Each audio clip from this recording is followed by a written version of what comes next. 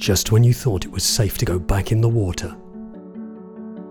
It turns out it is. It seems fairly clear that sharks don't like the taste of people and will typically leave the scene. It's summer in the Northern Hemisphere, and before we take a few weeks off at Radio Davos, we thought we'd bring good news to anyone heading to the beach. Most sharks, even the sharks that cause fatalities, are not actually eating people. Radio Davos is the podcast from the World Economic Forum that looks at the biggest challenges and how we might fix them. In this episode, we look at how Hollywood has made us irrationally afraid of sharks, animals that evolved before the dinosaurs, that pose little threat to humans and play a big role in the ocean ecosystem, which is crucial for our planet.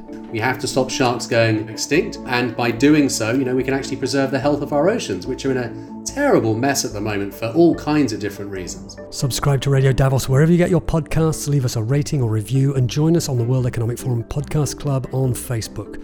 I'm Robin Pomeroy at the World Economic Forum, and with a summer special on sharks and on music. This is the impact you can still have with music. You can regreen hundreds of thousands of square meters. This is Radio Davos. She said she need more loving in the morning, she need more loving in the night. I don't know what to tell her, so I just close my eyes. Some tunes just sound like summer.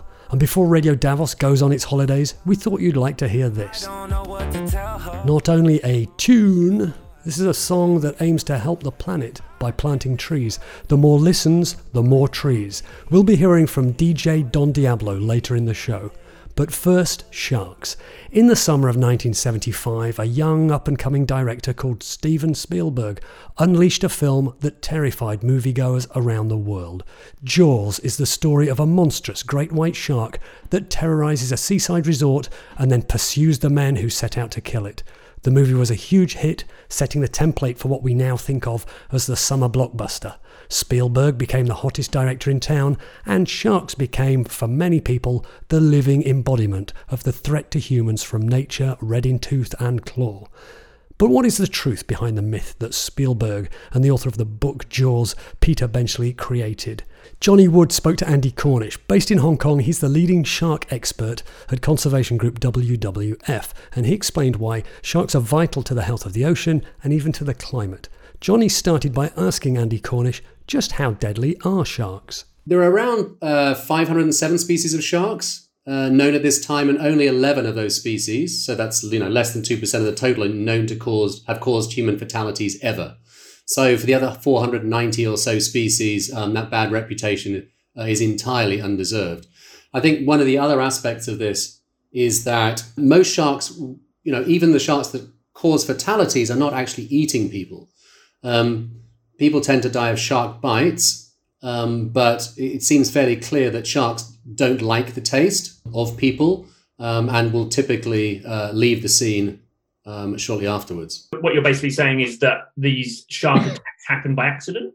There are provoked shark attacks and unprovoked shark attacks. So there are occasions where people are clearly in the way of what the shark wants to do, or they're in its territory, and there is a threat display that sharks will do where they arch their backs and they sort of pump out their fins. I've had a small blacktip reef shark do that to me once, and I was clearly in an area where, for whatever reason, it didn't want me there. So sharks will attack and they will bite in those circumstances, but generally it's a case of mistaken identity.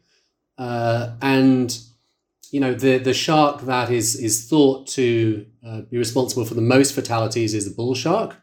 And the bull shark has a nasty habit of going up rivers far away from the coast into areas where people just would not expect to be sharks, because these are purely freshwater environments. What they're doing is they're surprising their prey in waters of very low visibility, whether it's fish or mammals, or people who happen to be swimming in that area. That seems to be the reason for most for shark fatalities, and certainly not, the most extreme end of these sort of Jaws films, the shark is actually tracking the person to go and bite it. That just couldn't be further from reality. But it makes good cinema.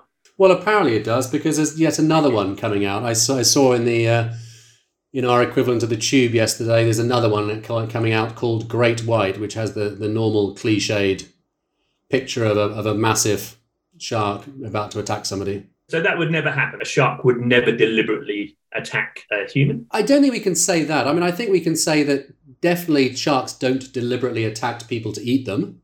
Occasionally they will give, they'll give a bite, either because the threat was ignored or because they're hungry and they're not sure whether humans are edible, so they'll take a bite. The vast majority of the time they'll decide that's not something they want to eat and they'll leave. But in some cases that bite may have been fatal. How many shark-related human deaths actually occur each year? Whenever I'm asked about the number of shark-related deaths, I think people are always surprised about how low they are, particularly compared to other predators. So, for example, lions and tigers kill about 100 people annually each. Hippos, about 500 people. Crocodiles, 1,000 people. But the vast majority are actually people killed by snakes. The estimates of numbers of people killed by snakes vary wildly, but certainly 20,000 to 50,000 people killed per year by snakes.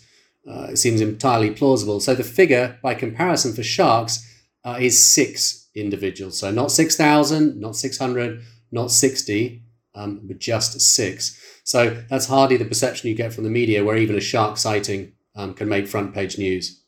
And I can't remember the last time I saw an article about people dying of snake bites. Does that perception of the shark as a person killer, do you think that purely comes from cinema films like Jaws? It is, and it's, it is continued media hype. I think the original Jaws did do a lot of damage, and the author Peter Benchley acknowledged later on in life the damage that it had done to the reputation of sharks, and therefore attempts to conserve them. I think it's done a great deal of damage, and I think the sort of knee-jerk reaction to that is that people care less about shark conservation because they probably think that less sharks in the ocean of those kind of sharks is probably a good thing for them personally. Why should I care about sharks, and why are they important to the health of ocean ecosystems?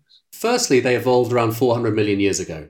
All right, so these are ancient creatures. They actually have outlived the dinosaurs.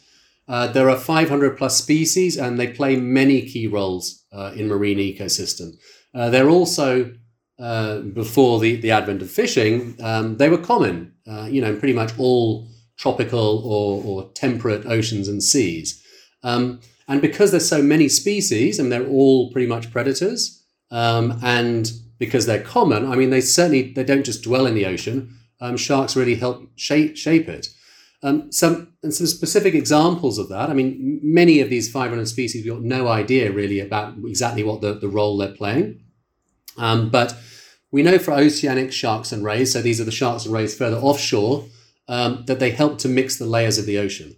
So the upper surface, the topmost 100 meters of the oceans, is the most productive because that's where we have the most sunlight, and that's where of course, the phytoplankton that are really the engines of the marine ecosystems where they really thrive. But actually, those shallow waters are quite nutrient poor. So animals like whales, but also sharks and rays that undertake vertical migration, so going down into deeper waters, several hundred meters to 1,000 meters to actually feed on animals down there. When they come back up to the surface and they excrete, that's actually bringing nutrients effectively from deeper waters into shallower waters. So they're helping to provide nutrients into that productive surface layer. And the other thing that the larger animals do is they help the mixing of the layers. So as you get deeper and deeper into the ocean, the amount of oxygen declines.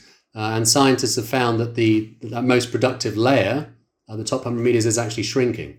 So the productivity of the oceans will correspondingly decline. So when these animals are traveling up and down through, because they have a wake behind them, and think about something like a really large whale shark or a manta rays, they're both dragging up water from the deeper layers that has nutrients, but when they dive down, they're actually helping to sort of oxygenate the upper layers of water by dragging that oxygen water down. And there's quite a lot of the oceanic species that actually undertake these vertical migrations. How do sharks contribute to carbon sequestration? So research in Australia basically showed how tiger sharks are helping to mitigate climate change. So In a particular bay, these large tiger sharks are actually feeding on dugongs, or sea cows, and turtles. The sea cows and the turtles are feeding on seagrass. And what they found is that if tiger sharks are not present, the turtles and the sea cows can actually overgraze the seagrass. Versus if a tiger shark is present, because the tiger sharks will feed on those animals, there's a fear factor that keeps the dugongs and the turtles moving around more. So that reduces the overharvesting of the seagrass. These seagrass beds are actually even more efficient at sequestering carbon than rainforests. Let's move on to the threats that shark populations face and how serious these challenges are. The main threats to sharks are overfishing, and overfishing. It's estimated that around 100 million sharks are caught every year, and they're mostly in fisheries with little or no management, which is how the overfishing is occurring. Even basic sort of catch limits for fisheries that take sharks are rare outside a handful of countries such as Australia and the US. And this threat is getting more and more serious all the time. And, the numbers of species that have had severe population declines and are even facing extinction is just going up and up every year. Unfortunately, now we're seeing that 36% of all the shark and ray species are threatened with extinction. And at the most serious end of that, so species that are critically endangered, the numbers of species that are critically endangered has gone up from 25 in 2014 to 76. Well, tragically, really, in the last 12 months, the first shark has been declared probably extinct, and the first species of ray has been declared probably extinct as well. Could you give me some practical measures that fisheries and marine management can adopt that would help? The flip side of having only one threat is that if we can reduce that threat, the shark populations will be able to recover. So clearly the biggest thing we need to do is reduce fishing pressure, and we need to reduce overfishing. So the most important ways that we have to reduce overfishing is firstly to put catch limits for those species that are still caught in reasonable numbers. For the species that are more endangered, we need to be putting them on protected species lists. We need to be protecting their critical habitats. And we need to be finding ways that common fishing gears can catch the target species, but catch less sharks and rays. But an interesting recent development is using lights on gill nets to reduce their catch. So this was something that was developed for marine turtles, which also get caught in gill nets unintentionally. If you put LED lights, a green LED light, sort of every 5 or 10 meters along the net, it seems that the turtles will then, they can see that and they will avoid the net, versus the other kinds of fish that are typically being targeted with a gill net. It doesn't seem to make any difference to the catch. That's called bycatch mitigation, finding ways that we can still use that fishing gear, but not catch so many of the sharks and rays. Well, one other interesting example, prawn trawlers, which will take bottom-dwelling sharks and rays. So people have found ways that you can put escape hatches into the back of these nets. So the animals are still getting caught in the net, but because they behave differently from the prawn, there's a sort of grill in the back of the net that will push the larger animals upwards and then out of a flap. So the turtles and big animals like sawfishes will actually get ejected out of the net, whereas the prawns will still be caught. We have to stop sharks going extinct. And by doing so, we can actually preserve the health of our oceans, which are in a terrible mess at the moment for all kinds of different reasons. Where it's relevant, don't buy shark products. So including fin, including meat, but also watch out for health supplements, for example, that contain squalene, and also try and avoid buying shark teeth when you're on your holiday somewhere tropical where they might be selling them. The vast majority of shark products are from fisheries that are neither sustainable nor are the products traceable. Andy Cornish, Global Shark and Ray Conservation Programme Leader at WWF, speaking to Johnny Wood. You're listening to Radio Davos Summer Special. We'll be back after this short break to tell you how you can reforest the world by listening to music. John Pearson understands the value of simplicity and focus. He's the CEO of DHL Express, a division of the shipping and logistics giant Deutsche Post DHL Group. John's thousands of staffers deliver millions of shipments to hundreds of countries every year. He talked to Meet the Leader about this complex organization and the special trainings, strategies, and even one-liners the company uses to keep communication clear and staff aligned. Strategies that helped it navigate the pandemic. You'll only ever be known for a few things. So just focus on a few things and do them well. He'll also share how the COVID crisis has underscored for him the power of trade and what the company will be doing and prioritizing in the months ahead. Really need to be ready to eat real peak this year because it will be the mother of all peaks. I'm your host, Linda Lacina. Learn about all of this and the advice John has learned in more than 3 decades at the company on the next Meet the Leader. You're listening to Radio Davos, and we're listening to Don Diablo and Ty Dolla $ign with a tune called Too Much to Ask. She said she need more loving in the morning. Dutch DJ Don Diablo teamed up with a charity called Just Dig It, which plants trees in Africa and restores land there. And every 25 times that this song is streamed on platforms like Spotify, Apple or Deezer, Just Dig It says it will restore a square metre of land. The initiative's called Stream to Green, and my colleague Katrina Gordichuk spoke to the people behind it, who told her how, more than just being a fundraiser, they're trying to raise awareness of climate change, and that the fact that no matter how serious that is, there can be solutions.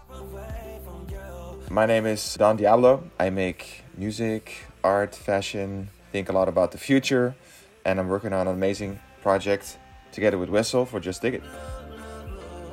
Wessel van Eden. I'm the Global Marketing and Communications Director for Just Dig It, based out of the Netherlands, but mostly active in Africa, restoring degraded landscapes. To date, we have restored 60,000 hectares in Kenya and Tanzania and regenerated 6.5 million trees in the past 4 years. Don and Wessel explained how Stream to Green works. How can listening to music help plant trees? All of the income goes directly to Just Dig It in this case. So my part as a writer, a composer, but also the record label part. For every 25 streams, this gives us enough income to sustainably regreen. I think that's also really important to say. So it's not just a one-off intervention and we leave it. It's really part of our bigger programs whereby we as Just Dig It can guarantee that it will be sustainably regreened for the 20 years to come. And this song, Too Much to Ask, what's it about? It's a love song, but who's the recipient of that love song? In this case, that is Mother Earth.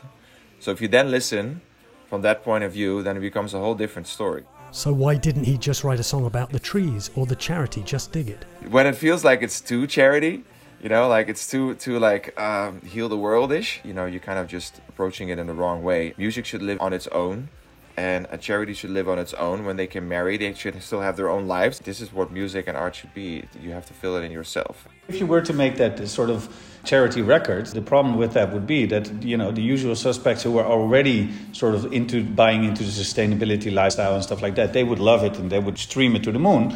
But I think the objective of this is to reach the hearts and minds of people who are, by definition, not every day very much being confronted with the options and the climate crisis and especially the solutions to the climate crisis. So by reaching out to people who are following Don, who are following Ty Dolla $ign, you know, they both have huge followings. I think that really opens up a lot of new people to the perspective of, you know, there is a climate crisis, which most people fortunately didn't know these days, but actually that there are also solutions and that you can contribute by doing what you love most. I think that just makes perfect sense. Stream to Green not only gives people an easy way to make a small difference, but, Wessel says, shows them that there are potential solutions to climate change. So what Just Dig It tries to do is to show low-tech. Nature is the most low-tech solution, the oldest force on our planet. And just to show before and after, this is what it looked like, this is what it looks like now.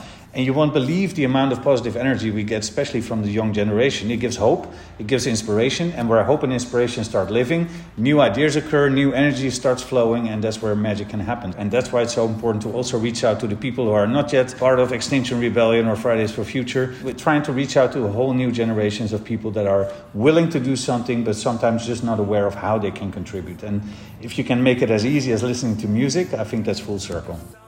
Perhaps the charity song Feed the World by Band-Aid sold 2 million copies, vinyl copies of a 7-inch single. That was in 1984 when music was analog and pop stars were godlike. So how does it feel in the age of streaming? The value of music feels so deflated, so invaluated because people are streaming music now. You're not selling CDs, you're not selling vinyls, you're not even selling downloads anymore. So what is the real value of music? Sometimes it feels like that has gone lost. So by actually pointing out like, hey, this is the impact you can still have with music. You can literally regreen hundreds of thousands of square meters. For me as a musician, that also brings back the feeling that what we're doing is actually important. Don Diablo on The Power of Music. Before him, you heard Wessel Van Eden of Just Dig It. The song is called Too Much to Ask, and if you stream it, you'll help plant trees where they're needed. You can find more of our coverage of climate change and the natural world across our social media feeds on Facebook, Instagram, LinkedIn, TikTok, YouTube, and on Twitter using the handle @WEF. Please subscribe to Radio Davos wherever you get your podcasts and leave us a rating or review, and join the conversation on the World Economic Forum Podcast Club. Look for that on Facebook.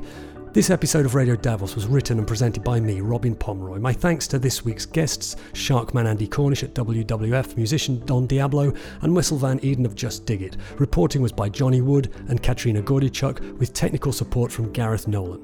We're taking a few weeks off now, but we'll be back soon, and there are plenty of episodes to catch up on at wf.ch/podcasts. In the meantime, for now, thanks to you for listening to Radio Davos, and goodbye.